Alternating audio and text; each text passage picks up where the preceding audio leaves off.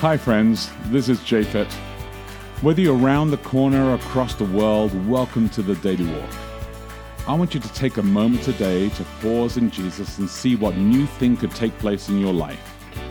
At the end of this podcast, you can download our app, Boulder Church, or visit us online at boulder.church to connect. And remember, we would love to hear from you as we prepare for our messages every Saturday morning on the Daily Walk. Good morning. It's Wednesday, August 8th. Welcome to Daily Walk. I'm Becky de Oliveira. And I'm Japhet de Oliveira. Let's pray for today and pray for the week as we are right now. Heavenly Father, I want to thank you for today. I want to thank you for all that's going on. I want to ask, Lord, for a blessing on this week and on the passage as we read it again. Give us insight and application. Think about our families, thinking about our communities, thinking about all this we're connected to. May our lives be lives of actually change and lives of good effect on others as well. We ask this in Jesus' name. Amen. Amen. Okay, we're back to English Standard Version today, Romans 6:15 through 23, subtitle Slaves to Righteousness. What then? Are we to sin because we are not under law but under grace? By no means. Do you not know that if you present yourselves to anyone as obedient slaves, you are slaves of the one whom you obey, either of sin which leads to death, or of obedience which leads to righteousness?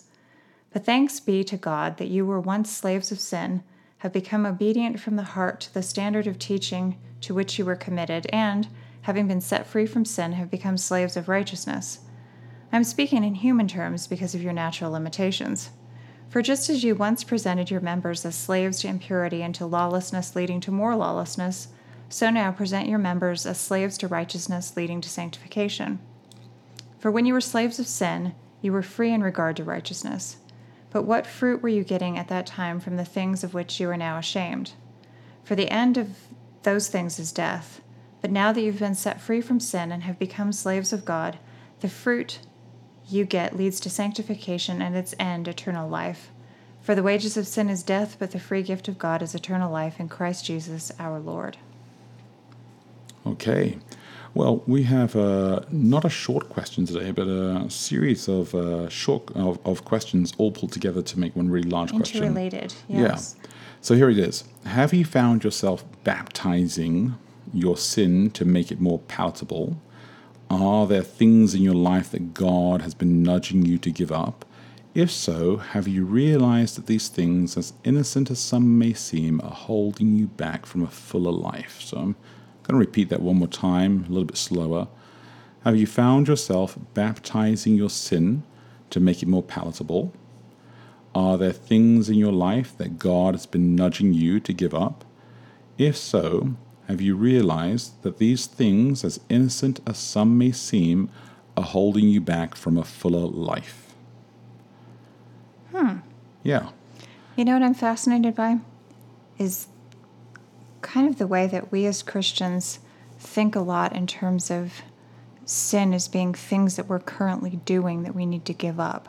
And I don't hear very many people talking about things that we need to add to our lives. Like, is there something that I need to go out looking for to bring more of that into my life, not banishing things from my life? Oh, yeah. But what do I need to bring into my life? Like a solstice party where you banish something. Well, I guess I come at it from the point of view of somebody thinking, for some people, giving up things is kind of their jazz, and it's like, what else can I give up? Yeah. Right? And that can become, I've seen people do this in an attempt to become increasingly spiritual. I have to give up this, and I have to give up that, and now I'm going to burn all my books, and now I'm going to burn all my CD, when people are kind of in the throes of and it's always about giving up things that they previously enjoyed. And sometimes even the very rationale that it was something they enjoyed in their previous supposedly sinful life will mean that it can no longer translate once they've been converted. So if I used to really like this type of music or this magazine, I can't have that now that I'm a Christian. So I don't know. I think, is that what it's all about? Is it giving things up, or should it be more that, you can bring things with you, and that also you go out looking, what should I be looking for in the world to make part of my life? Well, and then naturally things that are probably less good for you would fall away because you're only going to have so much time for things, you know? Yeah, and I think maybe that's actually the other principle as well, is that there's, once you add things, there's got to be a little bit of give, right, of how much space you Yeah, can you only have so much space. And so there's got to be some kind of like give and take of like, if I take this on, I'm going to have to give up something else. So the question is, what do I give up in order to take on this new thing that I'm doing? And when you decide to, you know, like we talked about a little bit yesterday about submitting your will or deciding to follow Christ, what does that entail? You take on the desire to be part of God's family. Then when you're part of God's family, there is I think it was the Message version, right, that actually talked about in some really beautiful language. It's talked about where we're not caring for others and we're not caring for God, and said we actually should be that kind of people where we do care for others and we do care for God. Well, yeah, that when you're slaves to sin, you're not doing all those things. so when we take that on, I think that you have to give something else up. And so you ask yourself, what do you give up? Do you give up something good, or do you give up things that are bad? And hopefully you're going to give up things that are bad. Are there things that clearly fall into the good or bad category? Are there things that it's just like, well, I don't know whether it's good or bad? Well, and that's where it is. That's what I think he's saying here, is that are there things in your life that God has and been the nudging baptizing you? your sin also. Like, do we just tell ourselves, I'm not sure whether this is good or bad? Well, Because we don't want to have to, or is it genuinely look, unclear? I don't know. I think that it all comes down to maturity and perspective.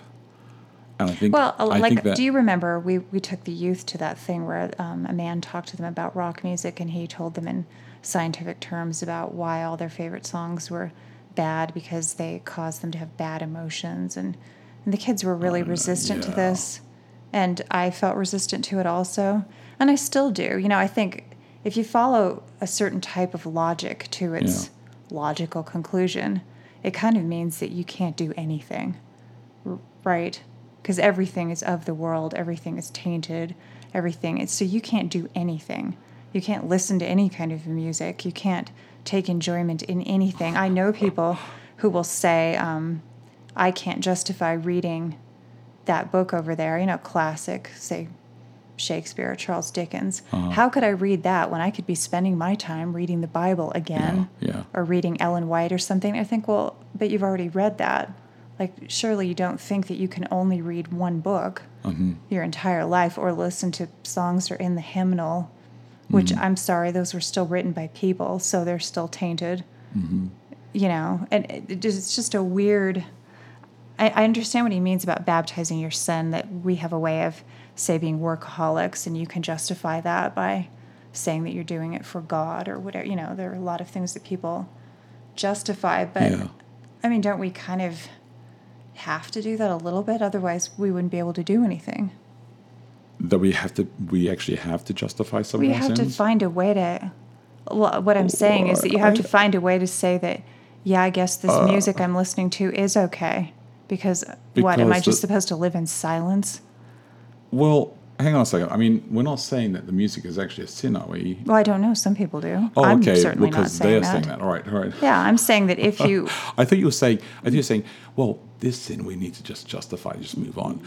All right. So I'm with you on that. I think that the question is good, because I think the question actually pushes us into a place that asks us to question ourselves about what we actually fill our time up with, and are we aligning ourselves with God, or are we aligning ourselves not with God, right?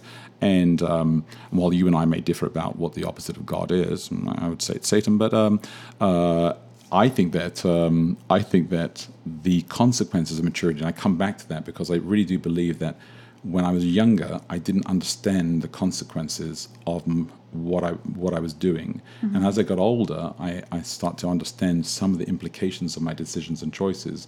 And I think that I can baptize a lot of the things that I did when I was younger. And now I'm like, oh, I understand there are implications to my choices. Well, yeah, and that saying yes to one thing is saying no to something else. Yeah. And then I think you have to think about what you want your life to look like. So I guess what I'm saying is, is it just a matter of looking at things you need to get rid of? Or is it a matter of looking at things you need to bring in as well? Yeah. Of overall, look at your life and think, is this what I want it to be? I think the question underneath this that I really would love to know is, how do you teach perspective to people?